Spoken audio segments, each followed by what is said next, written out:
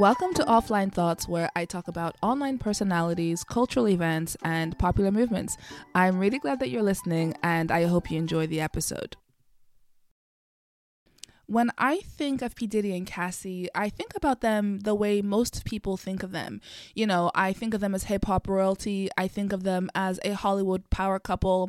I think of them, the way we are used to seeing them, or were used to seeing them, where they were always photographed arm in arm, hand in hand, smiling, dressed glamorously, and attending some of the best shows there is, some of the best award ceremonies there are.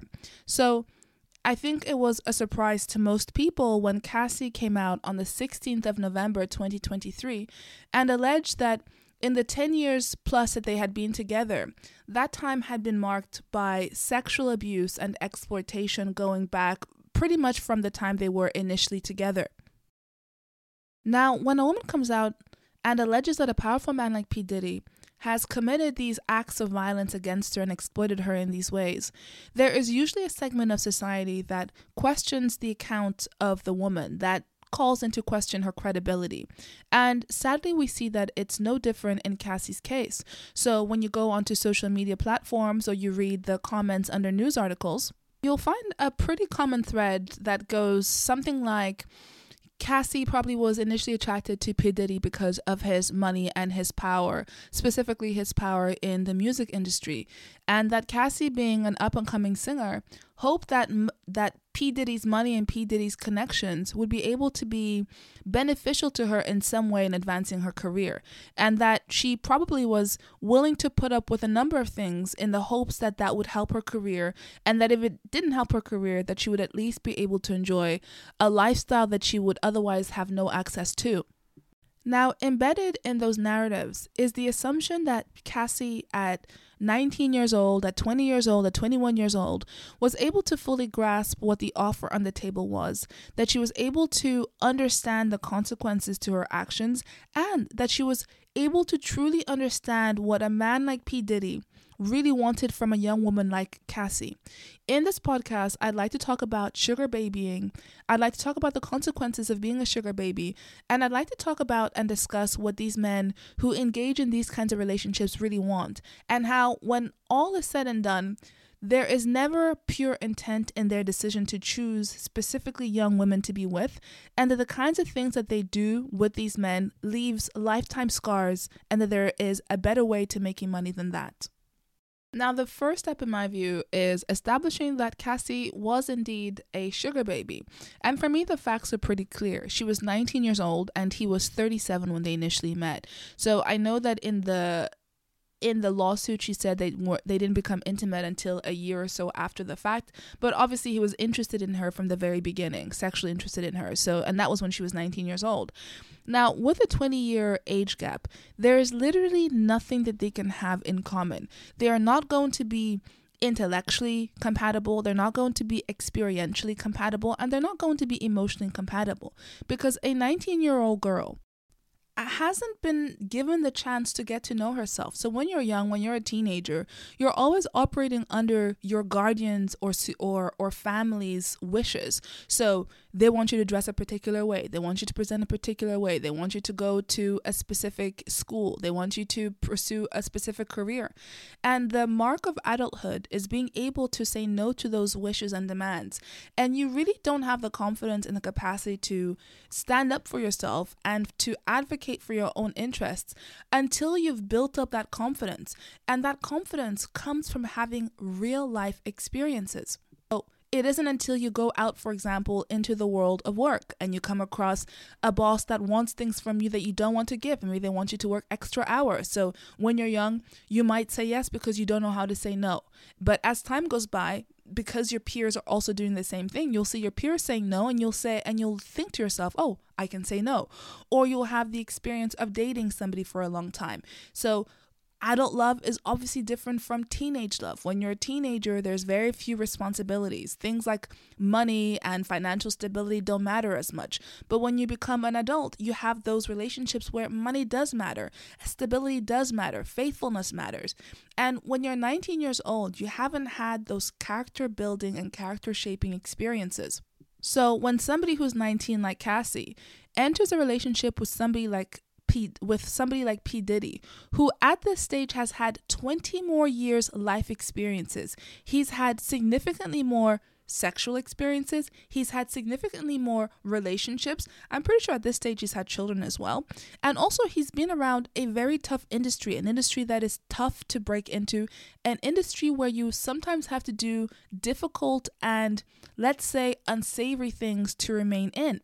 There is no way that somebody who is 19 can understand that and can match that, which means that when they are together, it's unlikely that what P. Diddy is getting from her is meaningful conversation, for example, or that she is his emotional pillar, that she is giving him emotional support, because at 19 years old, you do not have that emotional maturity because, again, you haven't had the experiences that form emotional maturity. And I know usually men who seek to date young women often compliment those young women at their emotional maturity, but that is just grooming language. It's just not true. There are things you need to go through, and there's time that has to pass for you to really be able to say you have that emotional maturity, which obviously makes P. Diddy pursuing teenage Cassie inherently predatory, because presumably he's looking at her and she's 19 years old, and he likes the fact that she's young, and he likes the fact that she's naive, that she has no life experience, that she's likely going to be emotionally and intellectually immature. Because don't forget, somebody with P. Diddy's money, with his power, with his access, is going to have literally his pick of women. He can have relationships with women at the drop of a hat. He can choose women who are his own age, women who have similar life experiences, women who will be able to be his intellectual equal, who can offer him true companionship that is based on reciprocity and equality. And the fact that he turns down all those women or doesn't choose those women to be his long-term girlfriends must mean that the thing that he is specifically looking for is women who are young, women who he can get things from them because they are immature in all those various ways. And also, as a side note, men who choose young women to be with often don't hold women in general in high regard. So you'll often find that these men don't usually have close relationships with women. And when I say close relationships, I don't mean intimate relationships.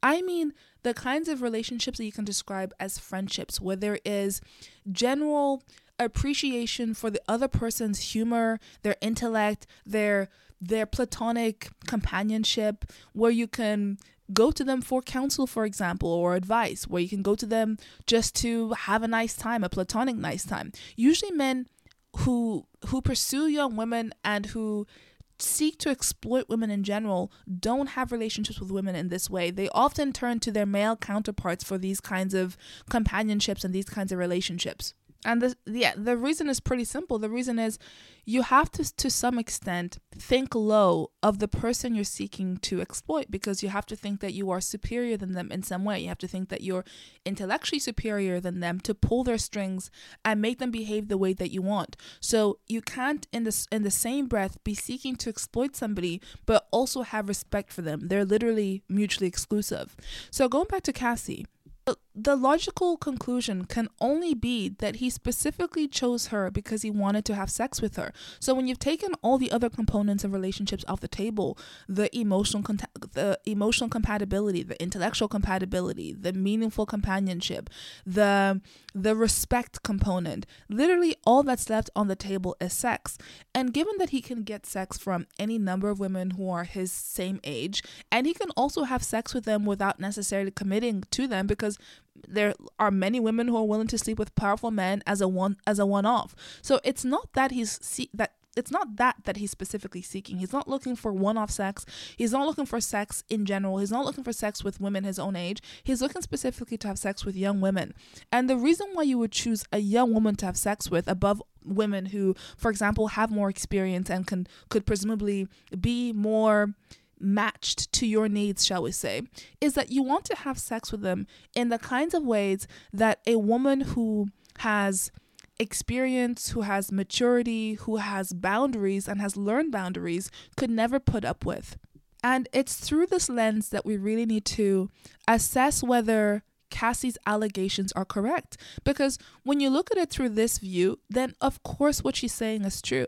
Because he specifically chose a young woman to be his long-term live-in girlfriend because he wanted to have a kind of relationship with her that probably a woman who is his financial equal, I forgot to mention as well, who is his financial equal, who is his peer, who he has respect for, who has the capacity to say no, would never allow. So when Cassie discusses the vile things that he made her do, the vile things he made her do with other men while he recorded and watched and brought up to her later on as a form of psychological blackmail, it's not hard to believe because that has to be the only thing that's left on the table.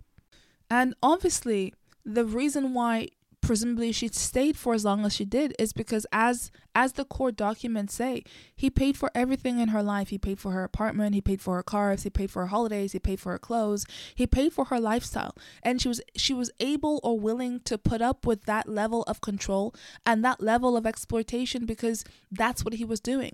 Now, the only way to describe that kind of relationship, the kind of relationship where a woman trades sex for financial support and a support of her lifestyle, is sugar babying, which is going back to the premise of the first point I made, that we have to first establish that she was a sugar baby.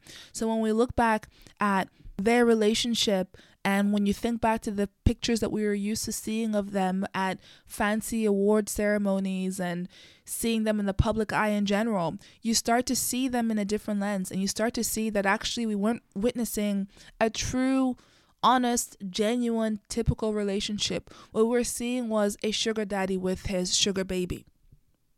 And what other people remark is that when they look at old pictures of Cassie and you go from older pictures to later pictures of them, you see that as time went by, a little bit of her joy was chipped away.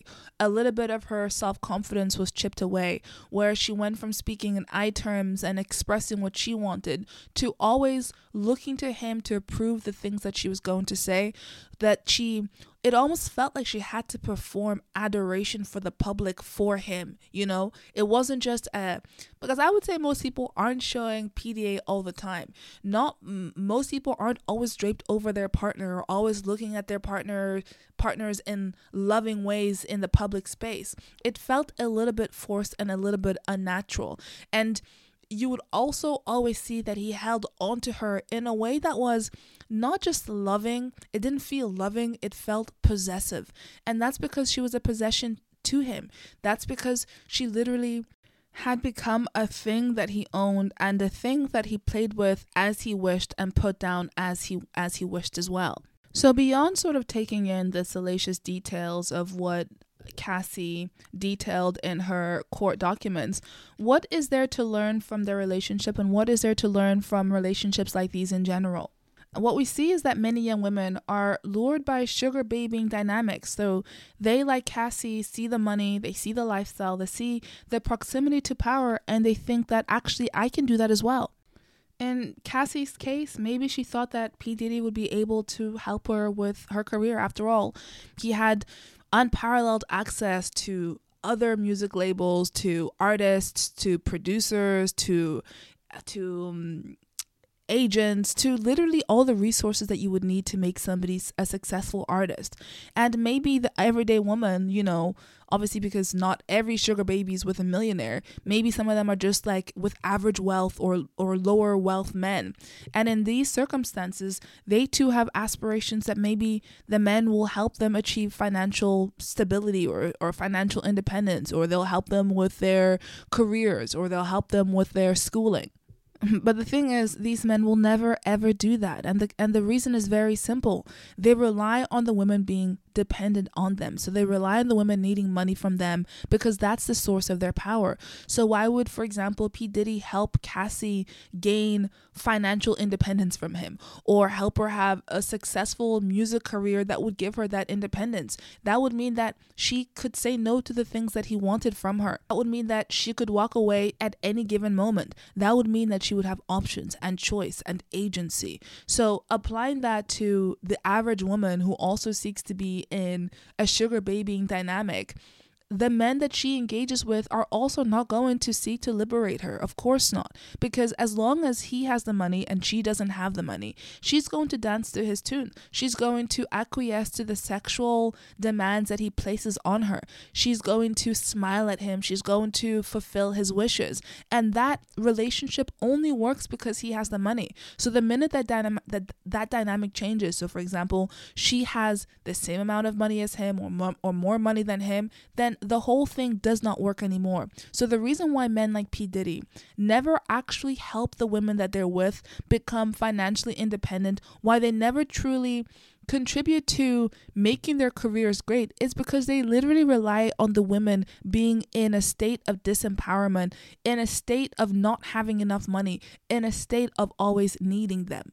In Cassie's case, it has to be said, some people could argue that maybe P. Diddy did try to help her, but because she wasn't a good singer, because, she's not, that he wasn't really able to do much, because there was a couple of things that he probably helped her get. But ultimately, if she didn't have enough talent, so for example, she doesn't have the lungs of a Beyonce or of a Mariah Carey, she's got a very meek voice. And when you listen to some of her live singing, she really doesn't sound that great. So people could say that it wasn't that he was being conniving or malicious or that he wanted to keep her under his thumb. It was that she just didn't have the talent. But I call bull on that, because ultimately much less talented women have gotten to the top with the right resources. So when you look at, and shade incoming, but when you look at somebody like Rihanna or when you look at somebody like J-Lo, you cannot tell me that they are good singers, because they're not good singers. Most people who hear them live think that, diehard fans, particularly of Rihanna, will always say that she has improved, but they can never bring themselves to say that she's a good singer. With J-Lo, obviously she has stolen the lyrics of and the sounds and the vocals of many black singers, so she's obviously not a good singer. But they have attained fame because it's not just reliant on having talent or having a good voice. So if P. Diddy really wanted to make Cassie a megastar in the music field, he probably had the resources to do so, because again, he has the connections, he has access to other music labels, he has access to recording studio time, he has access to other artists that could collaborate with her, he's got access to the best technicians that could make her voice sound good, he's got access to the best marketing agencies where they could make her seem great and sell her to faraway audiences. So the fact that her career stalled, stagnated, and then died is a deliberate choice by him to not make her successful, because again, as I said, less successful people, as long as they have good looks, can still make it to the very top of the music industry. Now, hopefully you're still with me when I say that their relationship was sugar babying, and that sugar babying, as most people know, involves sex and money. The man has money, the woman gives the sex. Now, the next leap from this is that, sugar babying is prostitution by another name, because the dynamic in which a woman exchanges sex for money, in gone days would have just been referred to as prostitution. Now it's called sex work, but the concept is still the same. The only difference is that being a sugar baby, and obviously I'm guessing they don't call themselves sugar babies in their relationship to each other, or the man does not refer to himself as the sugar daddy, but that's essentially what's going on. It's prostitution, but it's just a very sanitized version of prostitution. It's a semi-sociable or semi-socially accepted form of prostitution. But it still is prostitution. And the reason why you can tell that it's prostitution, or that the women who are involved believe that it's prostitution, is because they are very coy often in discussing what's involved in their arrangement. So they'll often be very quick to show you their lifestyle. So they'll show you pictures of themselves in bikinis, sipping on champagne, charting beautiful waters or at beautiful holiday destinations. They'll show you their handbags and their other luxurious items. But when it comes to discussing what they have to do to get those items, it's very coy language. And an example of this is when you think back to the Playboy Bunnies and Hugh Hefner. So one thing I always noticed about the Playboy Bunnies is that they were always really shy or coy about talking about the physical component of their relationship with Hugh Hefner. So they would often talk about, so even when you watch a show, if you watch a show when it was on, you would see them at parties, you would see them at his side, at events, at various events. They would show you everything about their lifestyle, what they ate, the parties they went to, the events they went to, the holidays they went on. But when they were asked about the intimacy part of their relationship, bear in mind, these are women who are happy to show everything. So, when you look at Playboy magazine, it's not as though it's a magazine that is demure. It's a magazine in which the women take off all their clothes and are willing to show the whole world their bodies. So it's not really a question of the reporters being invasive in their questioning, because again, the women are happy to disclose everything and display everything. I think the reason why they were shy or reticent to discuss the physical part of their relationships is because there was a level of shame attached to it, because there was a level of non-consent in the economic sense. So obviously women can say, yes, I will have sex for money, but that's not the same thing as true consent, because true consent is having a multiple options available to you, and you're not forced to make a bad decision or a difficult decision or a decision that has high risks attached to it because of money.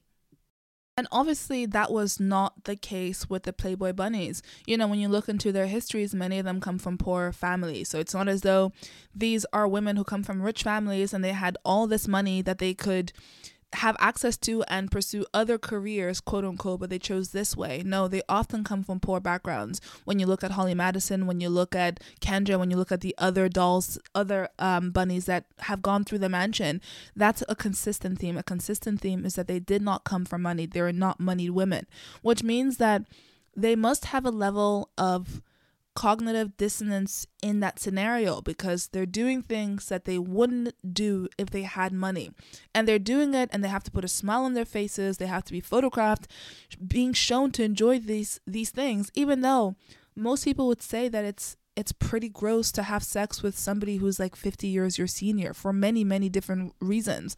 I mean, obviously some people find older people attractive, but it's very unlikely that a 19-year-old or 21-year-old, as Kendra was when she was with Hugh Hefner, would find somebody in their 70s attractive. No. So again, I think the reason why they're coy is not just because they are economically coerced into being in these dynamics with these men, as Cassie probably was with P. Diddy. It's also because they understand that most people, when they think of sugar babying, probably think of it as prostitution. And I don't think the link is immediate, so I don't think you immediately think sugar babying is prostitution. But if you pause and think for a second, you'll soon realize that it really is just prostitution. So when you see an older man, you see a man in his 60s, and he has at his side a 25-year-old woman or a 22-year-old woman, and they're clearly in a relationship with them, most people will think, oh, they're together because he has money and she's giving him sex, and that's what sex work is. Basically, it's exchanging your body for money.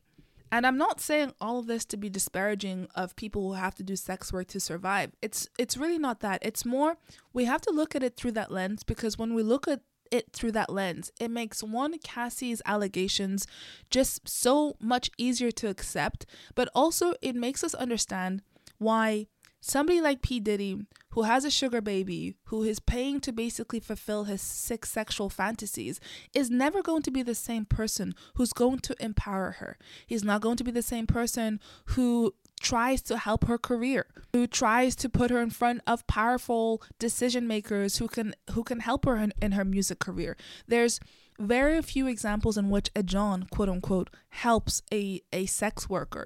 Pretty Woman is just a film, and the reason why it probably was a very big film is because it was something that we know is pure fantasy that never happens. So going back to Cassie and P. Diddy, it's obviously clear that he chose her at her young age because he wanted to extract sex from her, and he wanted to extract a kind of sex that a mature woman, an older woman with agency, would never be willing to give. And that, of course, through that lens, he was never going to help her become free of him, because him being able to get what he wanted from her would always rely on her never being able to break free from him. And that's the root cause or the root reason why being a sugar baby is never going to be something that is sustainable in the long term, or ever going to really give the women the financial independence that they seek, because the men that they're with are not naive like they are. They know that the women are with them for their money, you know? So when a 60-year-old man is with a 22-year-old woman, sometimes there is the sense that the woman is almost gleeful in her manipulation of him. She believes she's manipulating him. She believes that she has what he wants, which is sex and a young body. And she believes that as long as she continues to dangle this in front of him, he will give her money. So she, in a sense, sees herself as the predator in that relationship, and he is the prey. He is the sucker that basically falls into her manipulation and gives her what she wants. When she grows older, when time has passed and she has realized that she cannot stay in that relationship because of all the various costs attached to it, which I will talk about, she will realize that actually all that time when she thought that she was the predator and he was the sucker or he was the prey, no, it was always the other way around. Actually, she was always the prey. And in Cassie's example, in Cassie's situation, for the people online who say that Cassie stayed for the money, that Cassie was with him all along because she hoped to extract resources from him, she hoped to get him to help her with her career, even if a 19-year-old young naive person believed that, obviously that was not what was actually happening. What was actually happening was that he was the predator who specifically saw a young girl who had hopes and dreams and aspirations, who was looking at him to help her.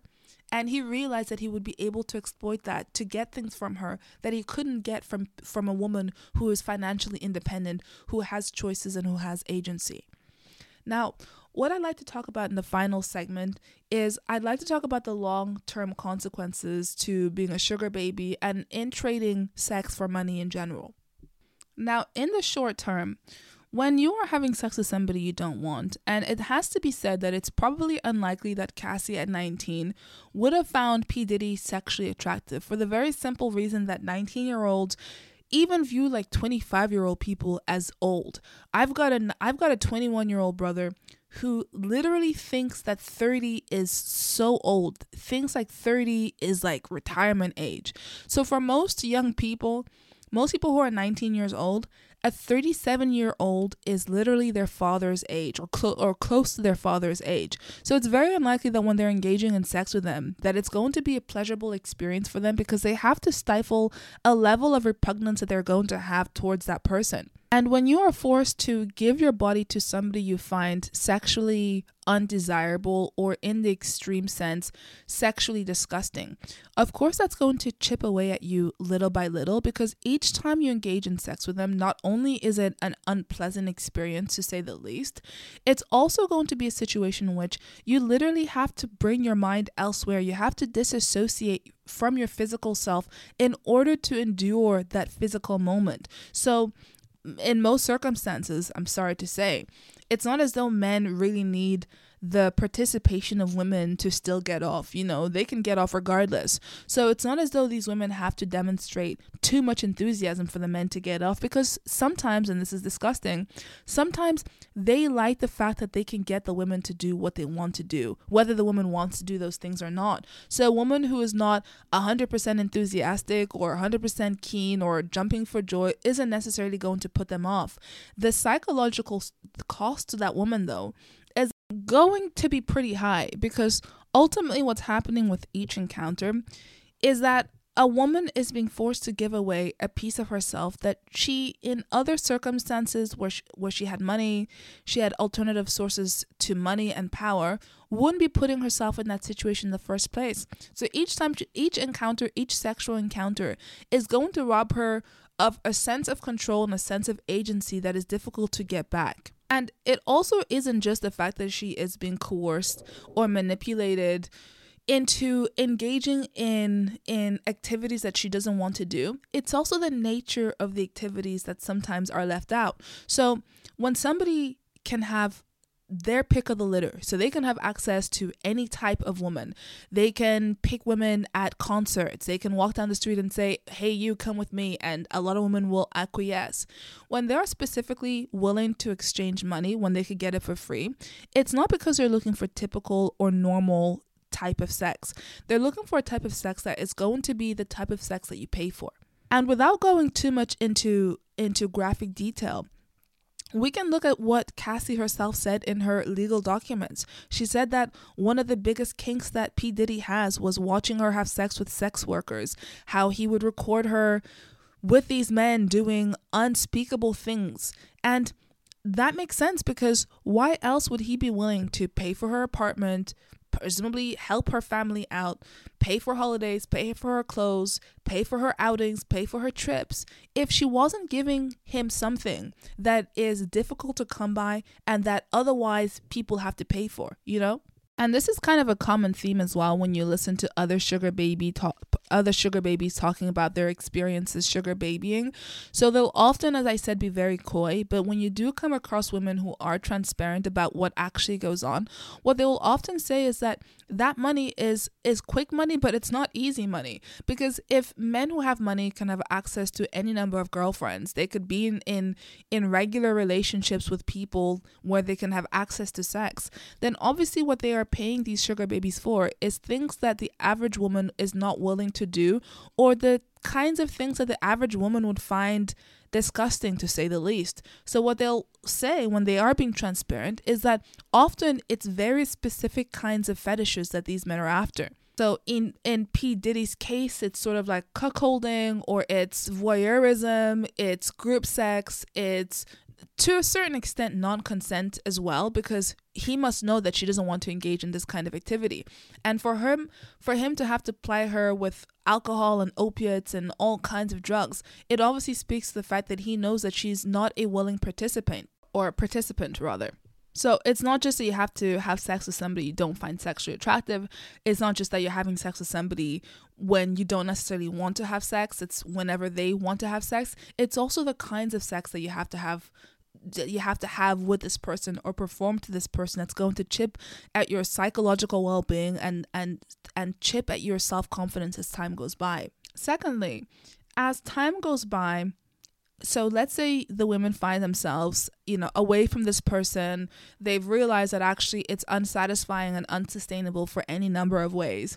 They're always going to have the memories of what's happened to them, because don't forget that what's happening is actually a dull form of extreme traumatic experiences that are happening to them. So we don't think of it as traumatic in the sense that the person is not resisting at that time, but having to submit your body to somebody, for them to use your body in a way that you otherwise would not allow them to use, is a traumatic experience. It's a psychologically and physically traumatic experience. So it's unlikely that these women, even after they leave the relationships, are going to be able to forget these things, because they are likely going to be etched into their minds. This is going to mean that it's going to fundamentally change how they view sex, one. It's also going to change how they view men in general. It's likely that they're going to be jaded or be mistrustful of men. And they're also going to view relationships and interpret the dynamics within relationships differently to somebody who's never had those negative experiences in the first place. So they might have issues with setting proper boundaries. They might not understand that certain sexual acts they don't have to perform if they don't want to. They might not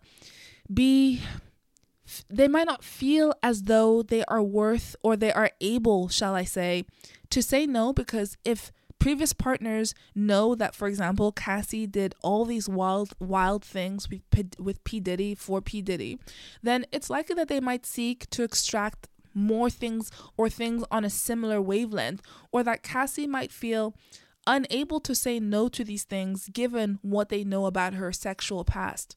Although in this case, obviously Cassie's married, so this probably doesn't apply. But to the other women who talk about their experiences openly to future partners, or whose future partners know that they were in these kinds of dynamics, it's likely that they might be attracted to these women because of what they hope to extract from them sexually as well.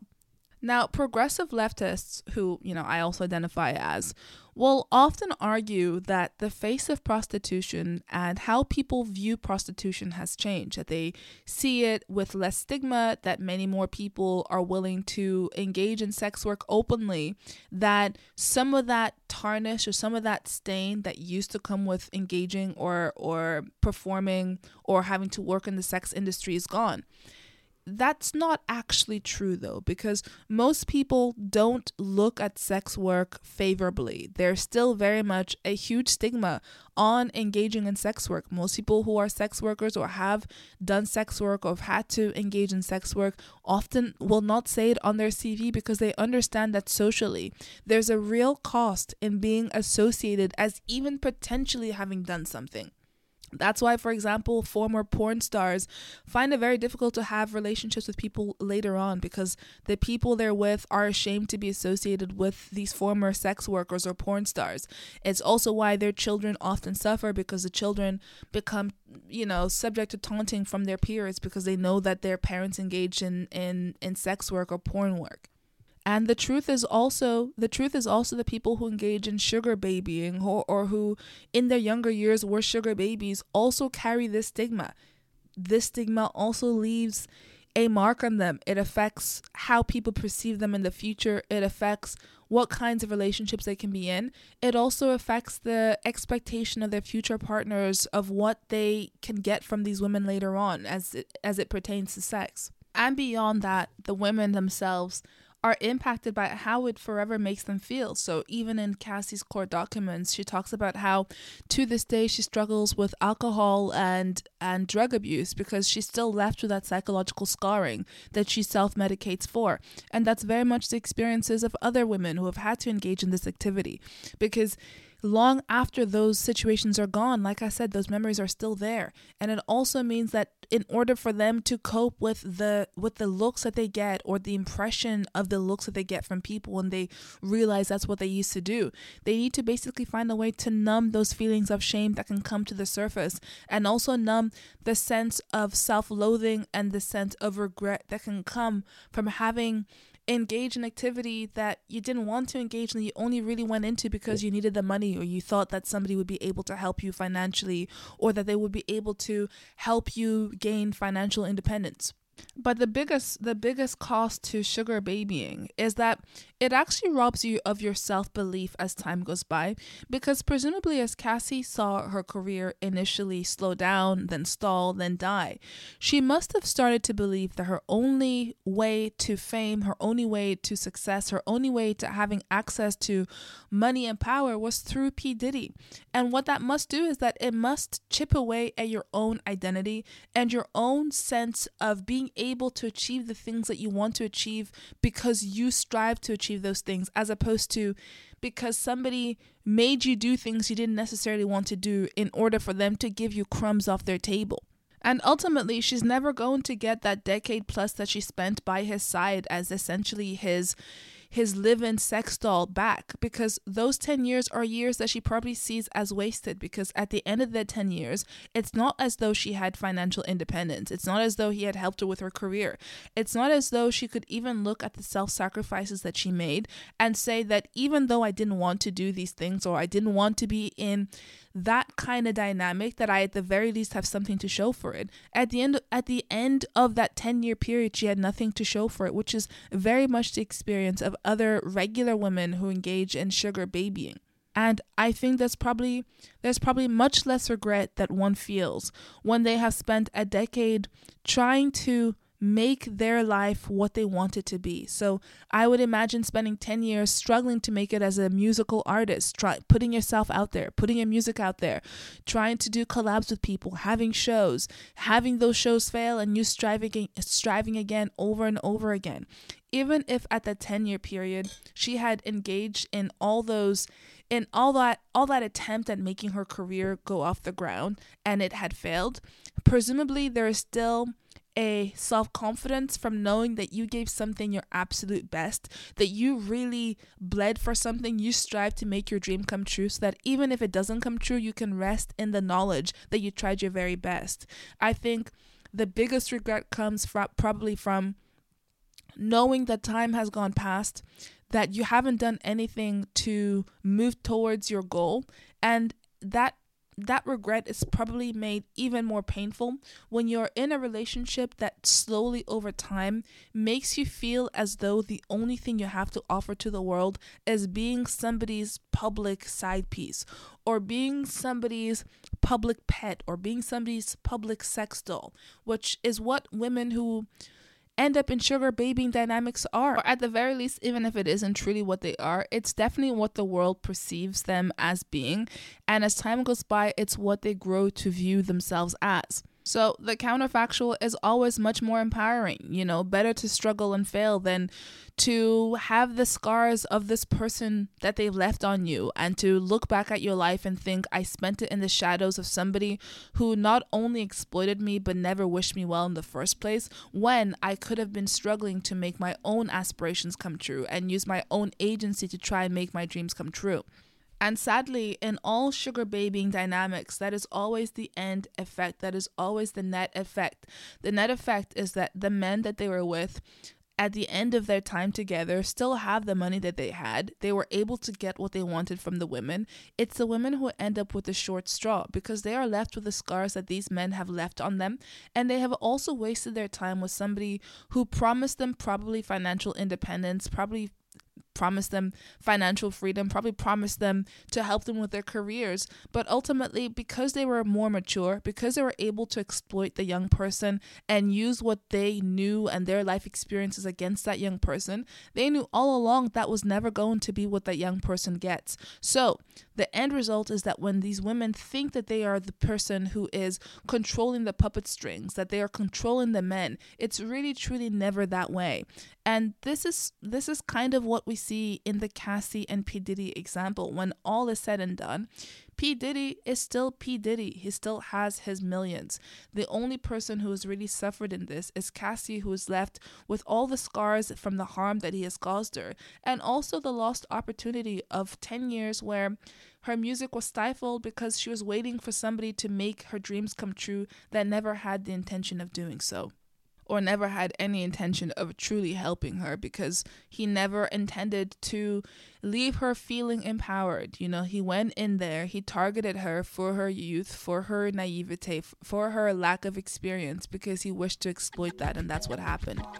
So that wraps up today's episode. I would love to hear your thoughts on the Cassie allegations, and if you've had a chance to read through the court documents, what you thought on sort of what you thought P. Diddy's intention was when he initially got with Cassie, and if it was inherently always going to be sinister.